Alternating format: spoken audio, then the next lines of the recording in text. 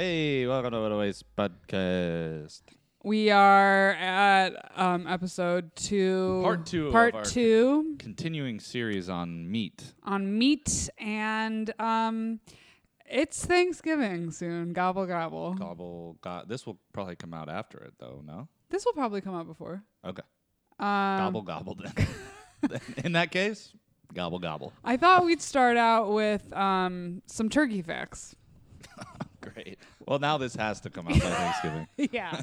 We're doing this. Welcome to Turkey Facts. Turkey Facts with What a Waste Podcast. That is, now I've just made an editing problem for myself. Yeah, now that's a new fun challenge you've given yourself. Edit that into a little rainbow. Yeah. Okay, well, I thought it was only appropriate. Big meat eating holiday coming up. Yep. Very Huge. American. A few facts. We're not going to be talking a lot about turkeys. I actually couldn't find a lot of information about the environmental impact of turkeys, believe it or not. People are not really trying to dig too deep into that. Into the turkey industry. But first fact, male turkeys gobble. Hens do not. Classic men. Won't shut up. Wow. That is correct. Let's see. Turkeys do not really have ears like ours, but they have very good hearing. By the way, I thought these are going to be facts about something related to the environment. I thought you were like, I haven't found much information about the environmental impact, but now you're just doing facts literally about what turkeys are. Yeah. Turkeys can see in color. Turkeys can see in color. Turkeys do not see well at night. Wild turkeys spend the night in trees. They prefer oak trees. Okay, what are we doing here? Wild turkeys were almost wiped out in the early 1900s. Today, there are wild turkeys in every state except Alaska. Yeah. 46 million turkeys across America will be trussed up for Thanksgiving dinner this Thursday. 46 million. That's about 17% of all turkeys raised in the United States in a given year. Major commercial turkey brands like Butterball, Hormel, Cargill produce two kinds. I've never liked the name Butterball. I don't either. Or Hormel. Hormel, I just think of chili only. And it's not good. It's not good. Birds, little fact about this year, birds are going to be very expensive this year because of inflation and food, like feeding them. It's more expensive. Also, the avian flu broke out, which is no Thanksgiving this year. The birds are sick. A particularly persistent and contagious strain carried by migrating birds has killed at least 3.6% of the nation's turkeys, or about 7.3 million birds. Yeah, now they know how we feel. I know. Most of America's turkeys are COVID, folks. COVID. Most of America's turkeys... Wait. You're telling me turkey COVID happened this year? Turkey COVID. It didn't even make the news? That's what we're calling it, turkey COVID. Turkey COVID 2022. That's what year it is, right? Sounds like he's running. What? Turkey COVID. Turkey COVID for mayor. That's Trump's campaign. He's not even running for national office. Most of America's turkeys are raised in large indoor facilities, some of which can hold millions of birds. Avian flu is transmitted largely by migratory waterfowl that can nest near poultry operations. This is gross.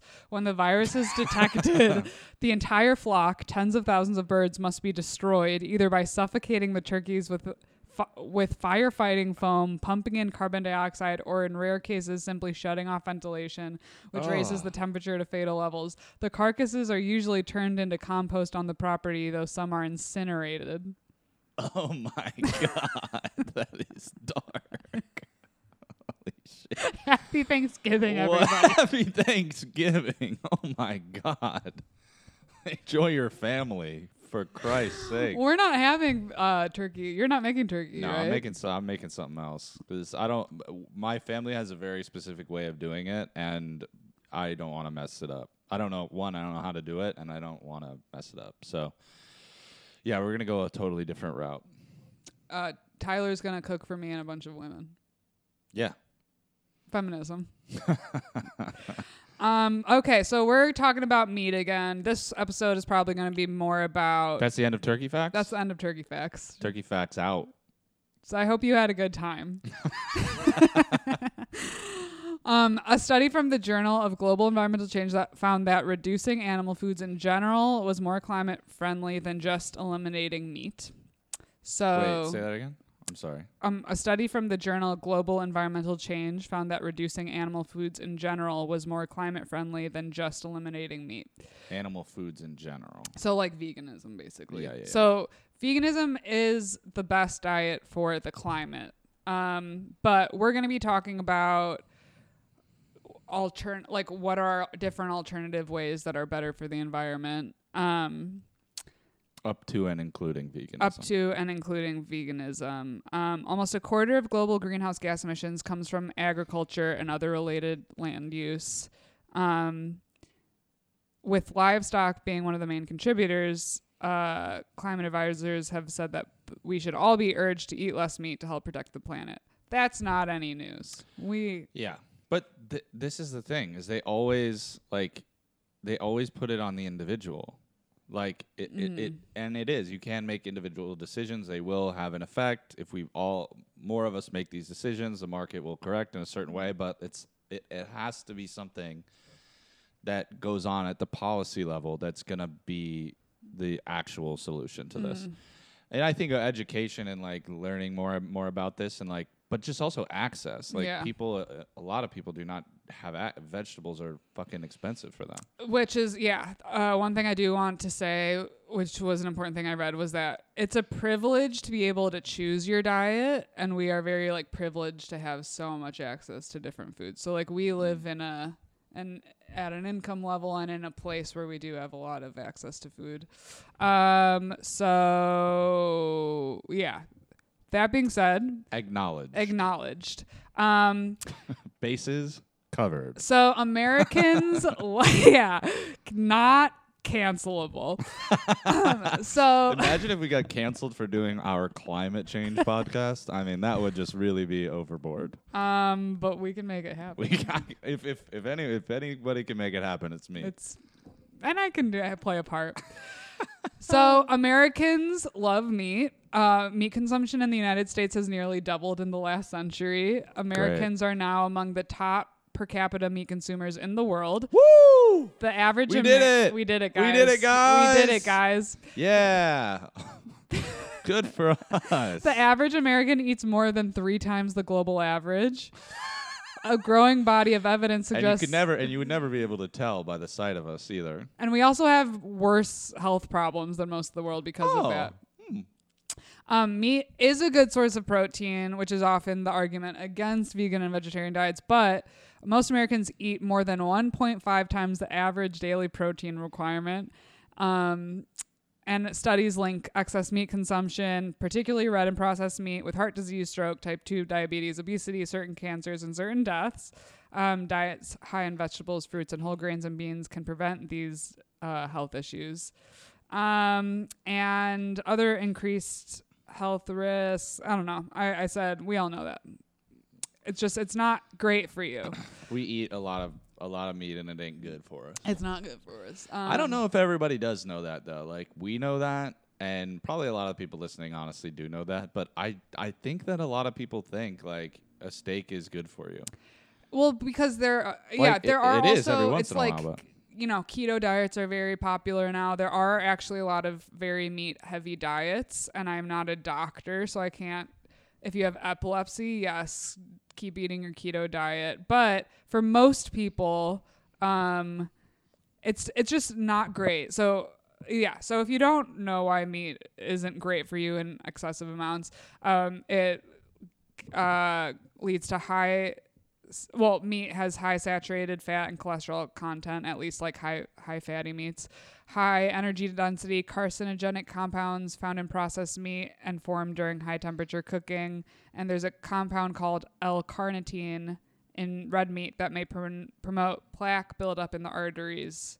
And like plant foods have health protective properties and are more anti-inflammatory. And also because this is something that really I'm passionate about, because a lot of meat is corn-fed, as we said in our previous episode, it's higher in omega-6s, which is really inflammatory, and we generally have like low omega-3s in our diets. Yeah. And omega-6s like are linked to inflammation and heart disease and things like that.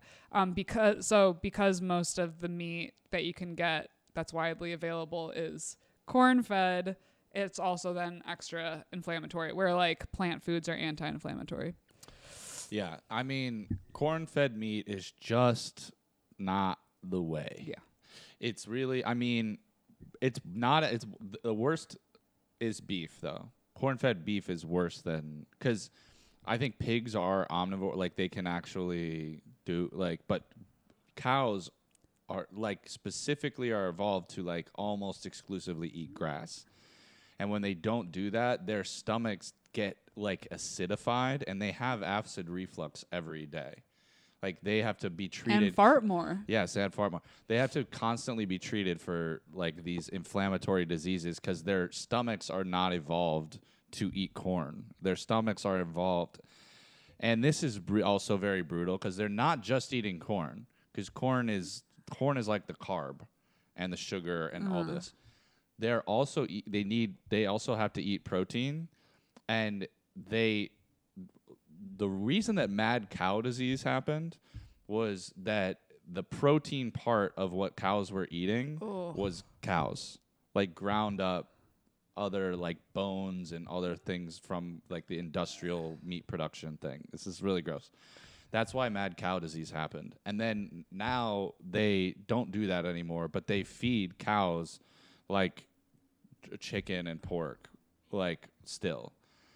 And they're not supposed to eat that Which either. is not what they're supposed to be eating. They're just supposed to eat grass all day, every day. And they have like, you know, multiple stomachs that break down this grass into its component parts, and that, you know, makes them able to get like protein and all these other things out of grass. But it's just insane what we do to them. They're so sick, and you wouldn't, like, that's not what you want to put into your body. Is an animal that's gone through that, let alone the cruelty of it, which was horrific. But like that's also, if you want to be fully selfish, wait, what's like me, cruel about it? That they're okay. I was like, what? I was like, this is usually my role. This is a real role reversal on this episode. But yeah, it's just insane, and it's so not good for you. Yeah, as we said, and as Tyler explained in the previous episode, we have the surplus, because we have a surplus of corn and soybeans, it has fed in to the livestock industry. So we're going to be talking about like all the climate impacts later, but we're going to start with the history because it's really interesting how, like, okay, we talked about this a little bit before, but we love meat. 4th of July, we love grilling. We love a Thanksgiving turkey and a Christmas ham and turkey. Yeah. We don't really have much of a national cuisine, but when you think about American food, it is like hot dogs, going to the ball game, hamburgers. Yeah. It's ground up meat and carbs. Yeah. And sugar. That's the most, because we also have a smorgasbord of other foods from other countries because we are a melting pot. Yeah. My teacher, and one of my teachers in college, one of my professors, I took a class called Race, Law, and the Constitution, and he didn't like the melting pot thing. He called it a salad bowl. It's a salad bowl. Yeah. Because we don't combine. I think he was drawing that from somewhere else. I don't think he made that up. No, I think you're right. But yeah. But yeah, we have a lot of different food cultures in America. Email that professor now and go, I know you didn't. I know what you did. You stole that. I said it on my podcast, and in the moment realized that you did not make that up. You did not, indeed. You are not that. He was great. So we love meat, and especially if you look at the media and how vegans and vegetarians are portrayed, we like to make fun of them as a culture, and we love meat. It is funny. It is funny. It is fun to make fun of vegans. I'm sorry, vegans. Chicago. Have a sense. Here's how you stop anything that you're being made fun of for. Just own it. Own it. Have a sense of humor about it yourself. Honestly, that will help more people become vegan. I actually, on my way here, it felt very meant to be. I passed a PETA poster. And that's portraits. Okay. She pulled it up and it was just a picture of herself going like this. It said, "Kids, if you wouldn't eat your dog, why eat a turkey?" And the dog's face was on a turkey, and it said, "Go vegan, PETA." PETA, I mean, we really got to work on. That is So stupid. Oh my god. Like the kid is gonna drive that anyways. Like, wait. The kid, the dad in that family is gonna be like, fuck you to his own kids and make 2 turkeys now instead of 1. Yeah, the processing time on that ad while you're driving past it for the kids is just not working for you. Yeah, they're gonna go, was that a duck? No. That's all they're gonna. Oh, doggy. Now they're gone. Yeah. And they're on their way to McDonald's. All they took away from that was a turkey body. Yeah. With the dog that made it look good. Is there a dog in front of that turkey? That's what they thought. Yeah. They don't have the ability to do that processing. So do better, PETA. So. God, PETA's annoying. Yeah. Which is a huge part of That's a huge problem. Yeah. Have a sense of humor. People will like you more and your message will get across better. Yeah. The militancy is... The militancy of PETA, I think, is a huge reason why veganism overall and vegetarianism is like so... There's such a stereotype against it. Yeah, exactly. I mean, if you have a vegan friend and they're funny and they can make fun of themselves, you're like, all right, hell yeah. I mean, I don't have any problem with anybody, to be honest, but it's like... But it's just like that shit is just so annoying. Like that ad and like the person version of that ad that like treats their veganism that way. I mean, it's annoying. It would be interesting to do a whole episode on PETA because I don't know much about the PETA history, but it is and it's an interesting look at how their marketing I don't think really worked. No, they're mostly annoying. Yeah, it just makes it's counterproductive. Okay, so the history of meat in America. And Chicago, we're in the place to be to talk about it. Oh, yeah. In many European countries, land and the animals on it were property of the king. So meat was reserved for elites and peasants didn't eat meat. So that was like the back history of it. Meat was for rich people. And then the colonists came to America. They randomly found tons of land stolen from Native Americans, and they brought in imported livestock, and then and suddenly just were able to have lots of meat because they were able to have land where they could create it. So by the time of the American that sounded really stupid. They had land where they could create it. They could farm animals, and there was just like a lot more freedom to have meat. So we just became a meaty country. Like as immigrants came in the 1800s, America just became this mecca for meat. Immigrants like the Irish fleeing famine could buy cheap meat to stew. And there was just this association that was created between eating meat and being American. Yeah, being American, and like a lot of these people coming from other countries, it was like just not plentiful where they were coming from, I think. And it's like, yeah, it's a status symbol as well. You know, like having like a big rib roast on your table, like that's like, whoa, this is like, you know, it still feels like that to some degree. You know, it's crazy. Yeah, it makes it's you like feel an identity rich. thing. Yeah. Yeah. So around that time, many Americans were getting their meat from a neighborhood butcher instead of hunting or farming themselves. Urban dwellers sourced their chicken and beef from outlying farms. So New Jersey farms, for example, provided meat for people living in New York City. And unlike contemporary grocery stores where only choice cuts are sold, butchers in that time hawked as many parts of the animal as possible. So we're talking organ meats. We're talking recipe books even advised home cooks on preparing brain. So Americans started eating so much meat that people were getting sick. And this is actually also, I think it was, let's see, I'm going to look this up. The Kellogg sanitariums. Kellogg was an insane person. So in the we were eating so much meat as a country that people were getting sick. And then this was also the same time that like Kellogg and these other cereal people who ended up making the cereal brands, they created these sanitariums to try to offset how unhealthy people were getting. Yeah. It was just like not a super healthy time to be an American. People were eating a lot of meat. To the rest of the time where it's also not healthy. we just overall haven't done great. No. It's been a sprint. Yeah. And there's no finish line. It's a sitting sprint. Yeah. A sedentary sprint. Seems sort of. So the mass production of meat started in the early 1800s. In 1818, the first meat packing plant started in Cincinnati. And then Cincy. So the Shout Midwest was huge for this. Go Bengals. Joe Burrow's hot. So 1870s to the early 1900s. To the 1900s. From the 19th century to the 1800s. Yeah, put some music behind this. Railroads expanded, and then meat packing spread westward from Chicago and Cincinnati to places like St. Louis and like farther west states. So Chicago was a huge meat packing place, and of course made famous by the book The Jungle. So Chicago, Upton Sinclair. That's one. Shout out to my high school education. So the Union Stockyards in Chicago were basically the meat hub of the world. Definitely the United States. I just think meathub.com. Meathub.com. That's a pornographic site. Yeah.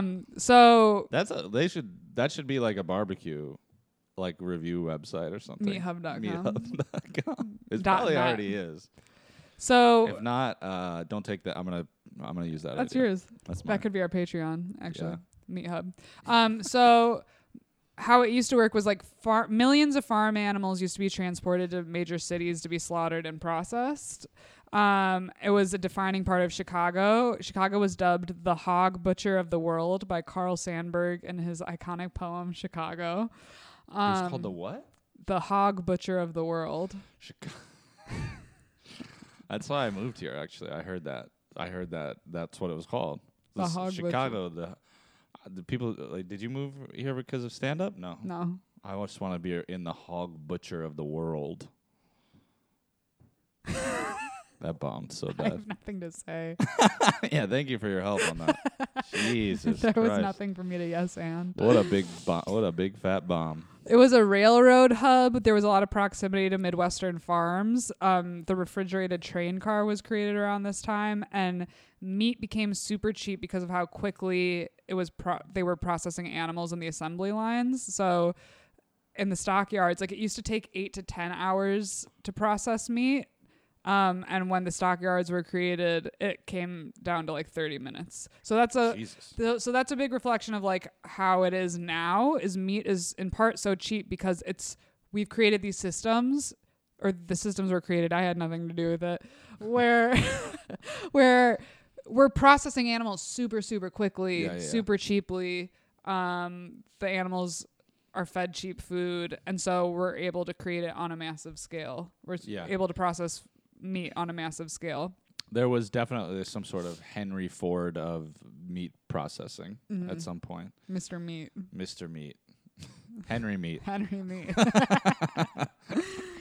Henry Hog. So the Union Stockyards of Chicago were established in 1965. The yards processed 2 million animals yearly. Or they weren't established in 1965. That's a typo. I'm going to cut that out. 2 million animals were being processed yearly by 1870. By 1890, that's child's play now. I know. By 1890, it rose to 9 million. In 1921, the stockyards employed 40,000 people and occupied more than a square mile of Chicago's south side. And like I said, Chicago became the meat processing center of the world. Woo. There were a lot of labor issues, so strikes started happening. Unions were created. In that time? I know.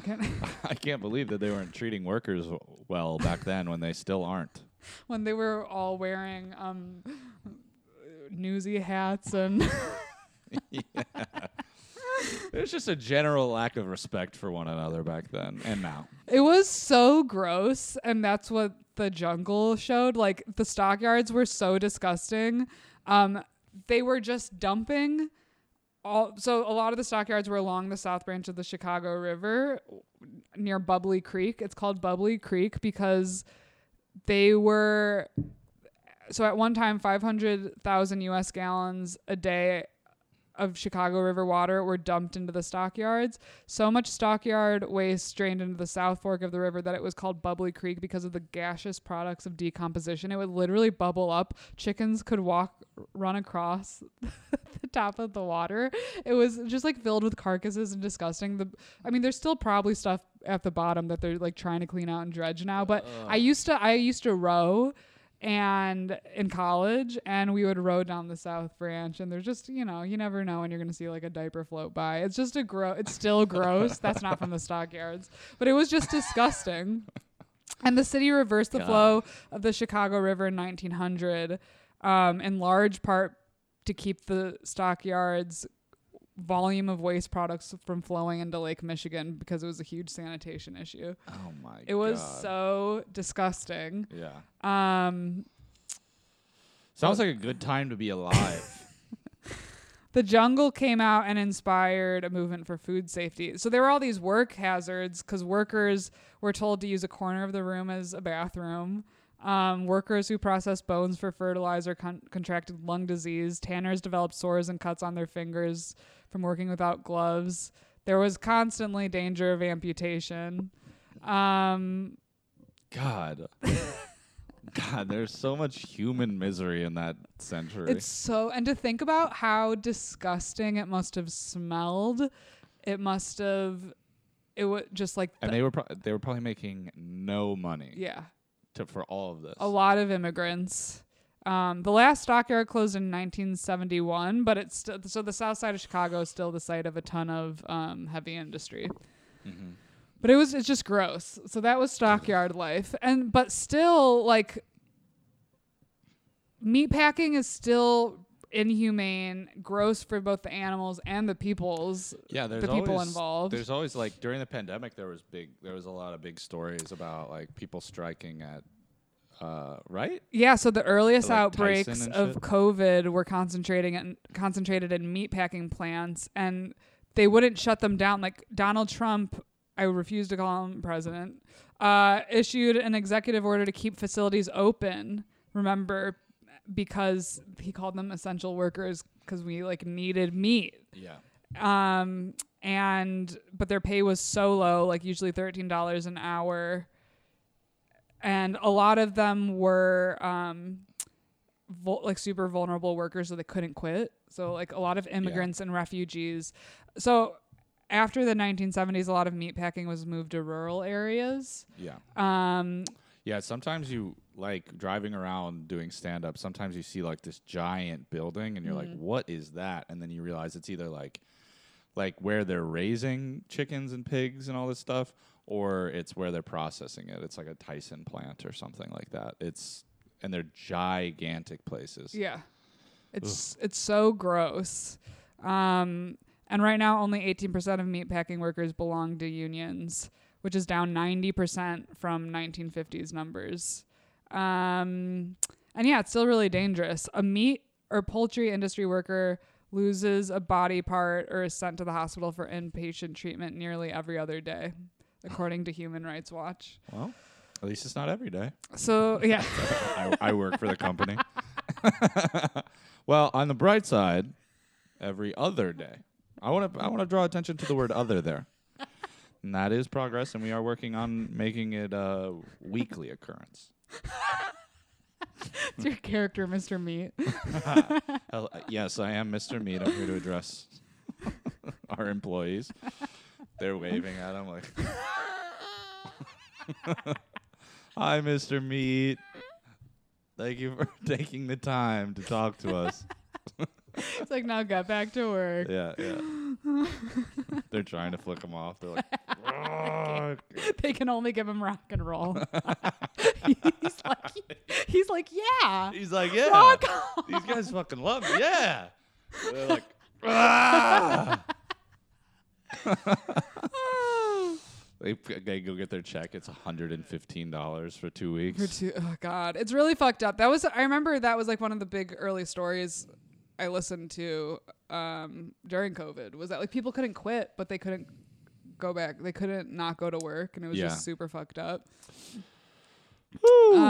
So dark days in America. And large industrial meatpacking companies also continue to keep meat prices low, so low that smaller local producers struggle to compete. And I found even within myself, you get addicted to that. Like, even now that I'm like, because I've been cooking for a while, and like now I'm trying to do it like grass-fed, all this stuff, like the higher quality stuff. And it's like, you're sitting there and you're like, it's like double or triple the price that you're used to paying. Like I got a whole chicken at the farmer's market, and it was like $38 or something, and I was like, what?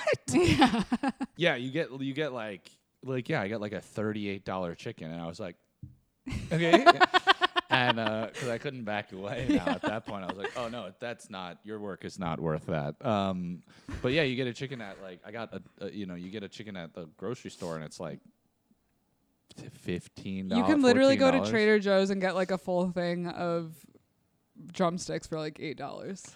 Yeah, it's insane. So you do get addicted to the low prices, and it's like, we just have to know that it's gonna cost more to eat better quality stuff. And it is an ignorance, but it doesn't have to though. Like, the only reason that meat is so cheap, it is the meat processing plant, and they're not paying enough and all this stuff, but it's corn. Yeah. It's because there's all these incredibly corn farming is not profitable. So every corn farmer gets a subsidy, gets literally a check from the government every month to produce, or every season to produce more corn.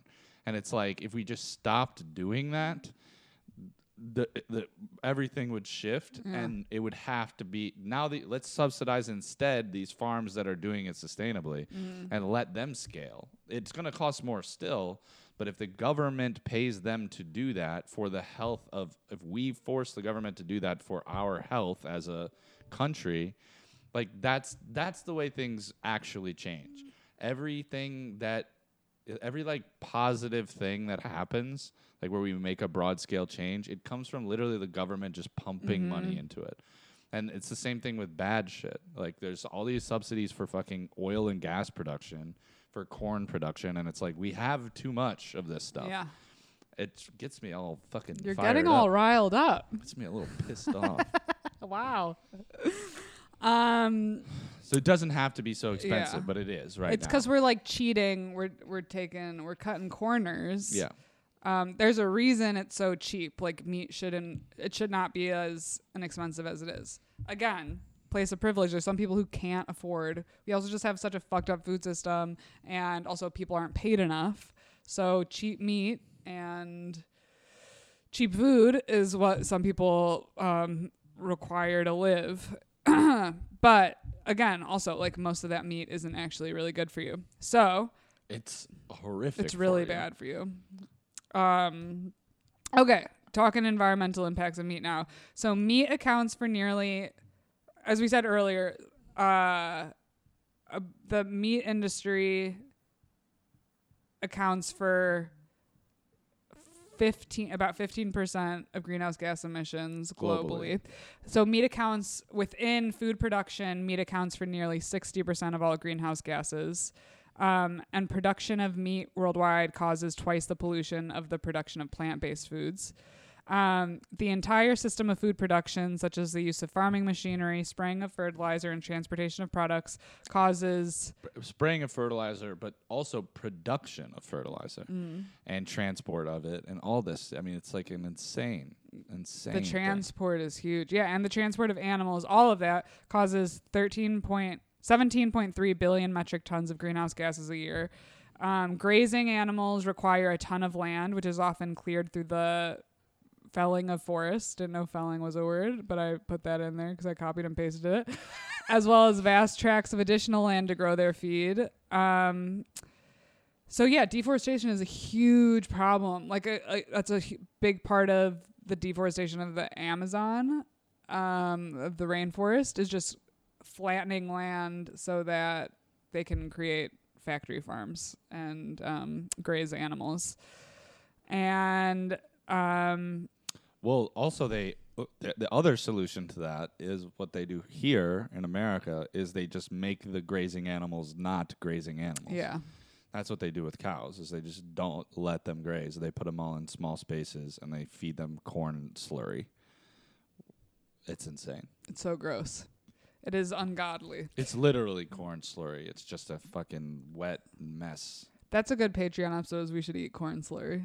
Ooh, no, I'm not doing Let's that. try it. I'm not doing that. So the difference in emissions between meat and plant production is huge. To produce 1 kilogram of wheat, 2.5 kilograms of greenhouse gases are emitted. A single kilo of beef, meanwhile, creates 70 kilograms of emissions. Yes, I got this from The Guardian, which was using European measurement systems. I do not know what all this equates to, Yeah, but it's the a lot. numbers are bigger for meat, and let's just remember that. And then water is also a huge issue. So around 80 to 90% of U.S. water consumption is dedicated to agriculture production. For animals, this includes the water that's needed to grow the crops consumed by livestock, water that is directly consumed by livestock, water is used to scald the animals, and any remaining water used to scald them. Okay, water footprint of a turkey sandwich. 1 leaf of lettuce is 2 gallons of water. 2 slices of bread is 24 gallons of water. 2 slices of cheese are 32 gallons of water. And a 1/5 pound of turkey is 104 gallons of water.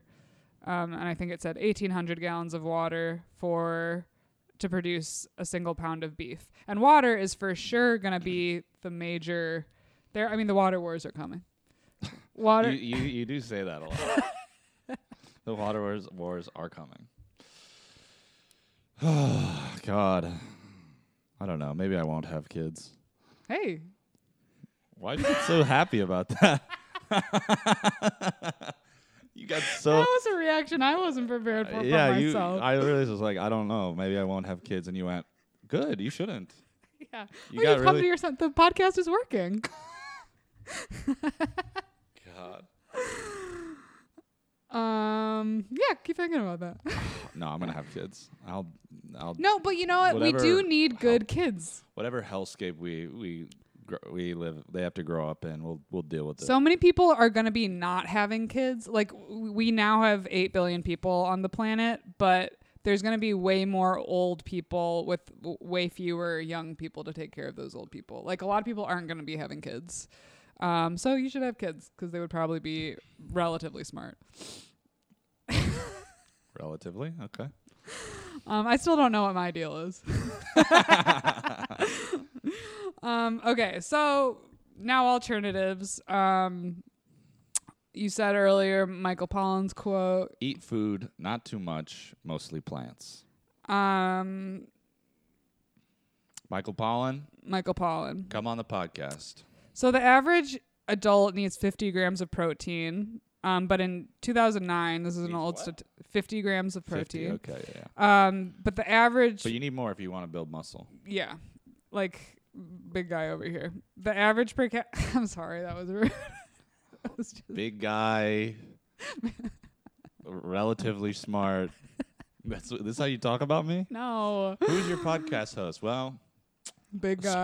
Scrawny bitch who's kind of smart. Making Thanksgiving for me. Yeah, I invite you into my home.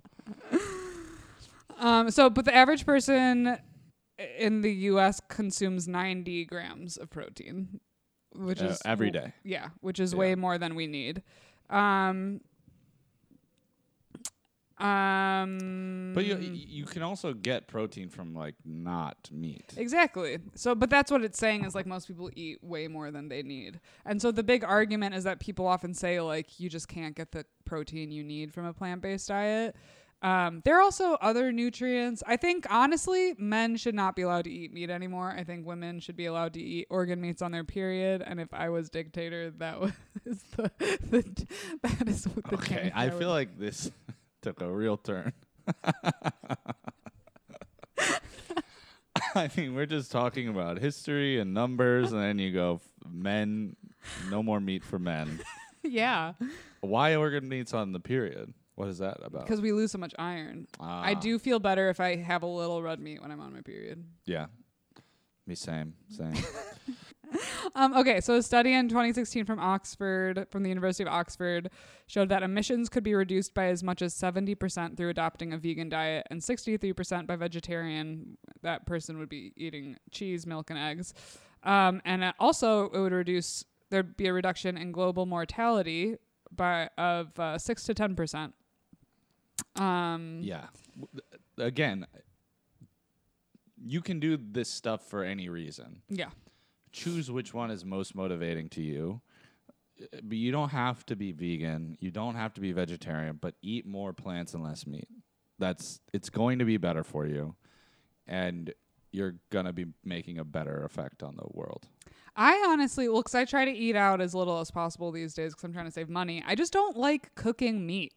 Like it just like makes my apartment smell. I've like mostly eaten vegetarian in my adult life because I don't like cooking meat. That's interesting. I almost never cook without meat. Really? But I cook very little, not very little, but like much less red meat than I do like chicken and fish and pork. But yeah, it's like steak I never cook. I mean, that just absolutely kills your house for like a day. Yeah. But yeah, I don't know. I mean, that's interesting. I don't do like meatless days or meals. Do you eat meat every single day? Yes, 100%. I mean, We got that on camera. Folks. That's just how I roll. No, I mean, it's just like it's my default setting. But I don't eat huge portions. I eat like a chicken breast, and my girlfriend eats the other one, and then we've taken that from a whole chicken that we bought, and then we're making stock we're having the leg and thigh for another meal, and then we're making stock out of the bones. It's like I try to use all of it, and I don't know. I don't really I know some vegetarian dishes, like a lot of pastas and stuff. I will eat like meals without meat and like a salad, but usually we'll add like chicken or something to the salad. So what do you have all the time that's vegetarian, like recipes? I made a Greek salad with chickpeas I've been working on the past few days. I honestly got a rotisserie chicken this week because rotisserie chickens are great. They're relatively cheap. It'd be better if they were organic, though. They're not generally organic. Yeah. But if you don't know how to cook, like that's a great place to start. So instead of getting like a 8-pack of, or 5-pack or whatever of boneless, skinless chicken breast, get a rotisserie chicken, shred the meat, use it for different things, and then make stock out of the bones, and then make soup with that. It's a very good option. I'm gonna make do a whole week like that. I'm gonna make a chicken soup at the end of the week. I got a rotisserie chicken. I'm just trying to be better about making sure I'm eating 3 square meals a day, so I don't get really hungry. Because I'll overwork and then skip lunch and blah blah blah. And having a rotisserie chicken around is good for a single woman. But you don't have to have 3 meals a day. I never have 3 meals a day. My blood sugar tanks if I don't. Really? Yeah. It's different for everybody. I have not eaten yet today, and it's 4 o'clock. Yeah. Well, men are different. It's honestly like I ate late last night too. Intermittent fasting isn't as good for women because we need our blood. Because if you go into a fasting state too often, then your body's like, oh no, I'm starving, and then it stops giving you a period. Really? Yeah. Interesting. Yeah, I don't have that problem. Interesting. No, that sucks. That's crazy. I eat lunch and dinner every day, and I rarely eat breakfast. I love breakfast.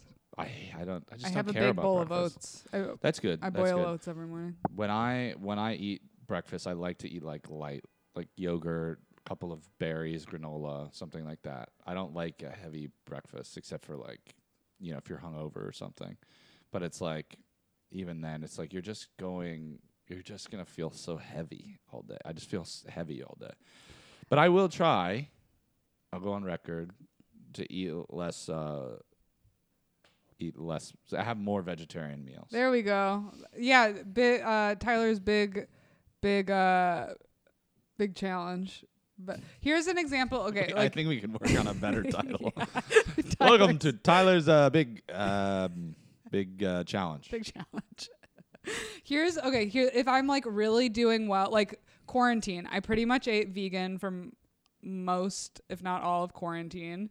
And here is a week of that. I would eat probably like winter meals. I would eat oatmeal for breakfast, and usually a big batch cook thing. So I ate a lot of like veggie tacos. I love veggie tacos. I love refried beans. I can eat them straight out of the can, and then sauteed vegetables, like stir fries, with tofu. I grew up eating a lot of tofu, so I'm fine with it. I also really like tempeh. Is tempeh better for you? Yeah, it's fermented.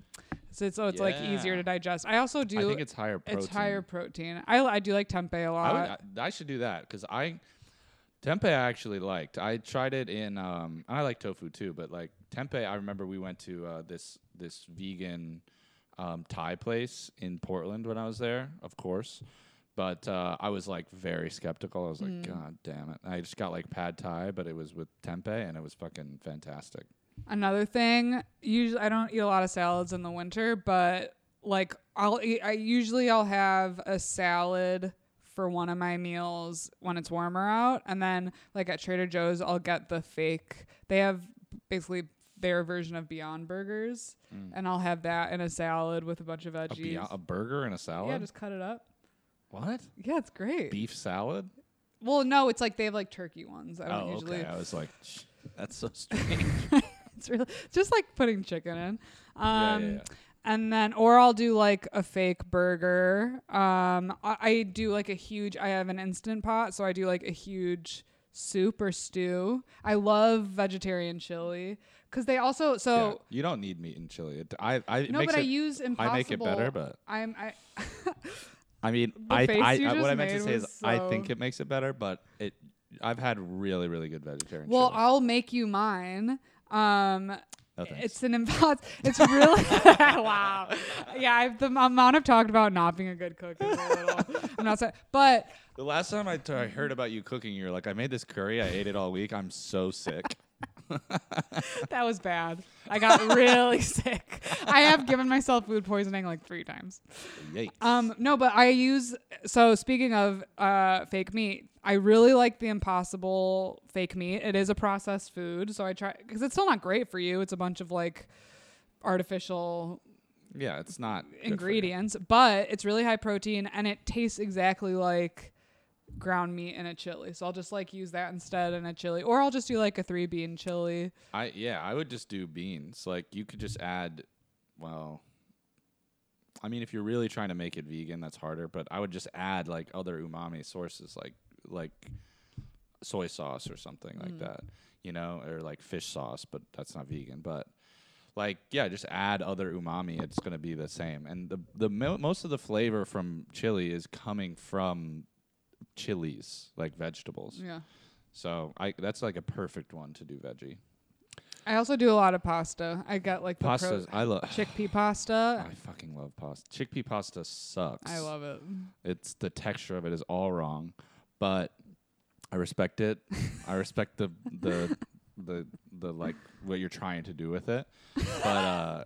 it's just not okay. The condescension. It's just not okay. Well, I'm saying like you're doing it for like a nutritional reason, and I get that, and it's an approximation, but like regular dried pasta, like high quality, it's just different. Yeah, it's just better. No, I got it. But I'll do that like on a quick night, and then just not have like at night. I don't feel the need to eat really high protein, which is the opposite advice most people would get probably or give, because you shouldn't have high carbs at night. But I do like a chickpea pasta. I have a little bit of protein from that, and then I'm not heavy before I go to bed. So those are some ideas. Like I do a lot of soups in the winter. Yeah. They're definitely good. I grew up vegetarian, so it's really easy for me to conceive of non-meat meals. I just don't have. I mean, I get like as you're going through these, I'm like, yeah, of course I could do that. Yeah, no problem. But for meatless tacos instead of tofu. No, I don't tofu. I thought you said that. No, refried beans. Oh, so you just do like beans and then like salsa? I mean, I do amazing veggie tacos. I do like refried beans and then sauteed vegetables like fajitas, and then put some avocado, salsa. Yeah. I would do mushrooms. Oh, mushrooms. I would chop up mushrooms like really small and then do it like that's like ground beef. Yeah. And then But I again love soy beans. sauce and beans and then But I the want beans. mushroom. You can have the beans all you want. I'm not anti-bean. Nobody could ever say that I'm anti-bean. I'm pro-bean. Feminism. No. Oh. Okay. So Oh God. So, one thing I did want to address is eating pescatarian. You're just like, that is not okay. It's not. Well, here's the thing. I think for a while, it is often something people do to transition out of eating a lot of meat. Yeah. Very valid. But heavy metals and pollutants in marine fish are just a huge issue now. It's pretty difficult to find fish that don't have some sort of pollution in them. Frontiers in Ecology and Environment, which is a journal, came to a conclusion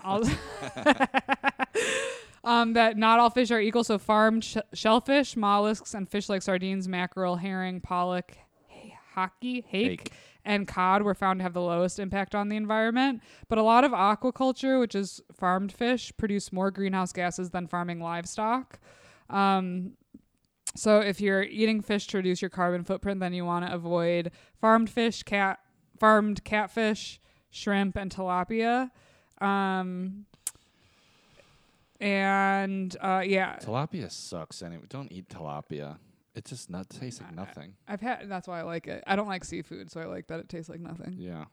Also, Just have cod. Eating wild caught fish isn't necessarily better for the environment. The demand for seafood is so high that 29% of the world's fish stock are classified as overfished, and another 61% are fully exploited. So yeah, it's like a fine transition. I love a tuna salad. A tuna melt is my favorite food in the world. When I go to New York City, I eat a tuna melt usually once a day. That's insane to me. I don't think I've ever had one because I've always just thought like my parents would make them and I was just like, no. I mean, I should try again now as an adult, but like,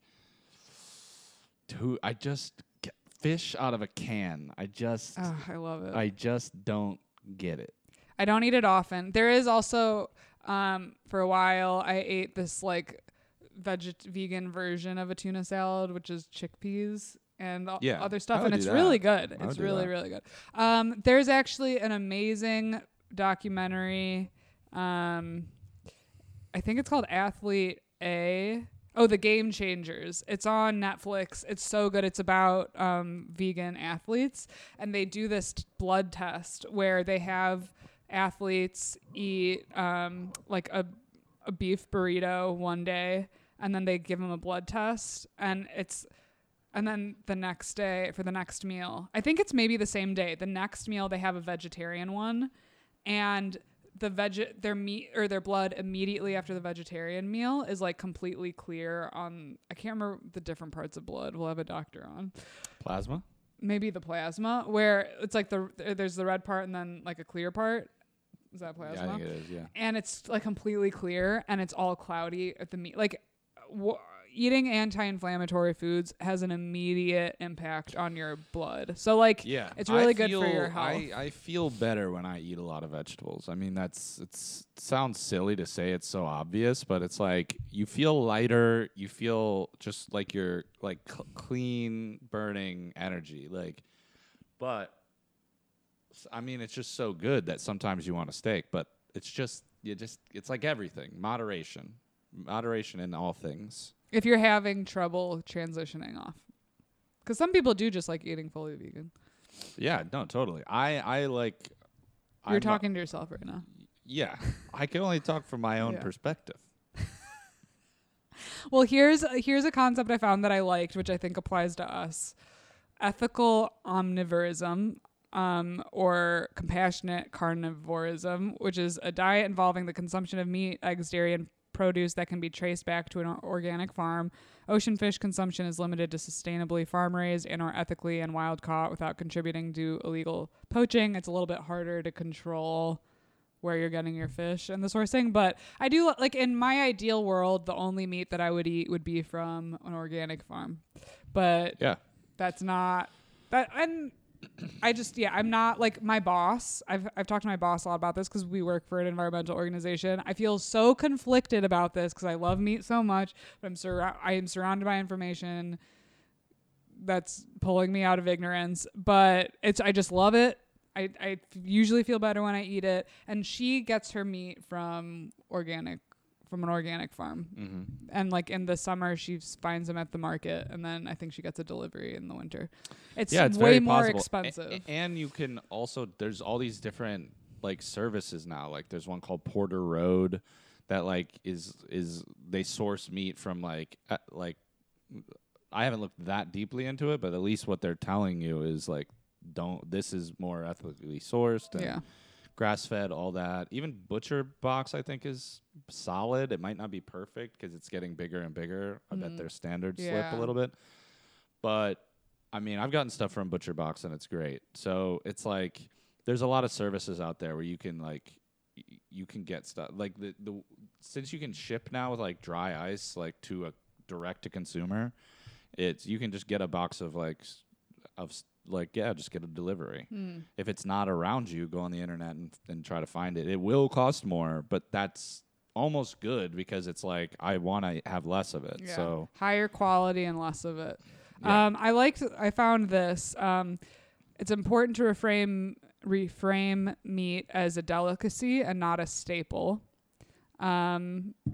And experts are proposing a tax on meat like cigarettes to reflect its social and environmental externalities and to dissuade purchases. Because right now it's like you can just buy so much meat, but the price isn't reflecting the true cost of it. Tax corn. That'll be more effective. It's not meat. It's corn. Both. The meat is because of the, like, I swear, I mean, I read one fucking book. What do I know? But it's like, we wouldn't be able to produce this much meat without the corn. It's like, go straight to the source, you know? Well, we also need to end both. Price distorting government subsidies that benefit the U.S. livestock industry. Exactly. The government bails out the livestock industry a lot. In 2013, $53 billion went to livestock subsidies in 35 countries. Just a little bit of money. Yeah. You know, I think food is a great way into sustainability for environmental issues in general for a lot of people, just because everyone loves food. We eat 3 times a day or more or less, depending on who you are. But it's very personal for everybody. Yeah, absolutely. I mean, this is a great one to share with your friend if it's the first. Talk about at the Thanksgiving table. Yeah, I mean, it's a great. I think it's a great introductory episode of like what we're doing is like we're discussing it. We're trying to have fun with it. So share it with some friends. Bring them into the fold. Follow us on all the things, and thank you very much. Bye.